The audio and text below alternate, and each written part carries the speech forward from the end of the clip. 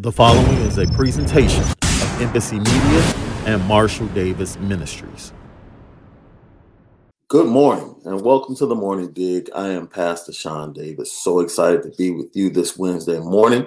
We are brought to you by Marshall Davis Ministries as always. I want you to go to Embassy TV on YouTube, subscribe right now, like all of our great content. You can also go to iTunes right now. We are available on iTunes. All you have to do is search CCC or just put in Embassy Live, and what pops up? All of our great content, The Morning Dig, Daily Meds by our own Apostle Marshall Davis, and Financial Fridays, Elder Alonzo Hinton, and more. So do that for us. Matter of fact, if you're watching me right now, go ahead and hit the share button so that other people will be able to receive encouragement on today.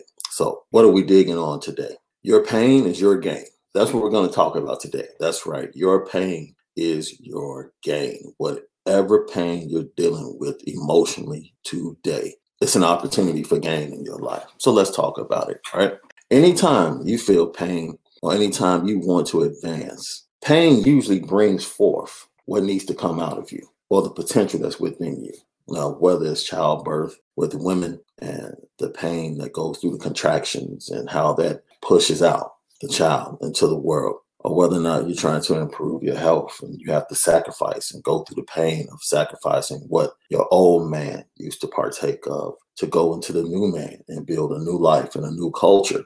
It's painful. It's emotional. The withdrawal, everything you have to go through. And I want to go to a scripture today that I think is really going to bless us. It is John 16:33. And it says, "These things have I spoken unto you, that in me ye might have peace. In the world ye shall have tribulation, but be of good cheer. I have overcome the world." That's the amazing thing about the path that we're on. We're on a path that is predestined for us, that has already been spoken into existence. And we know via God's word that he says he watches over his word to perform it. Now, in that scripture right there, Jesus tells us that the safest place to be is in him, because outside of him, and if we're in the world, we shall face tribulation.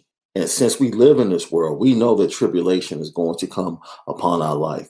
But those challenges and those pains are just opportunity for us to become just like Jesus Christ in the earth realm and to become and be overcomers. That's right. We are overcomers. Now, let me tell you, that touches me so, because I think you become a different type of overcomer as you mature, or we should become a different type of overcomer. I think early on, we're young, we're immature in Christ, and we go through things. But I think as we mature in Christ, the definition of our overcoming should be receiving the alertness of Holy Spirit and then seeing things from afar and letting our actions and our faith build a bridge over those situations where we walk over the situations and we don't necessarily have to walk through the situation. Every situation is not meant for us to go through. Some situations we're blessed enough and we have God in our life and Holy Spirit to alert us that we can be smart enough to walk by faith, and our faith will allow us to walk over the situation.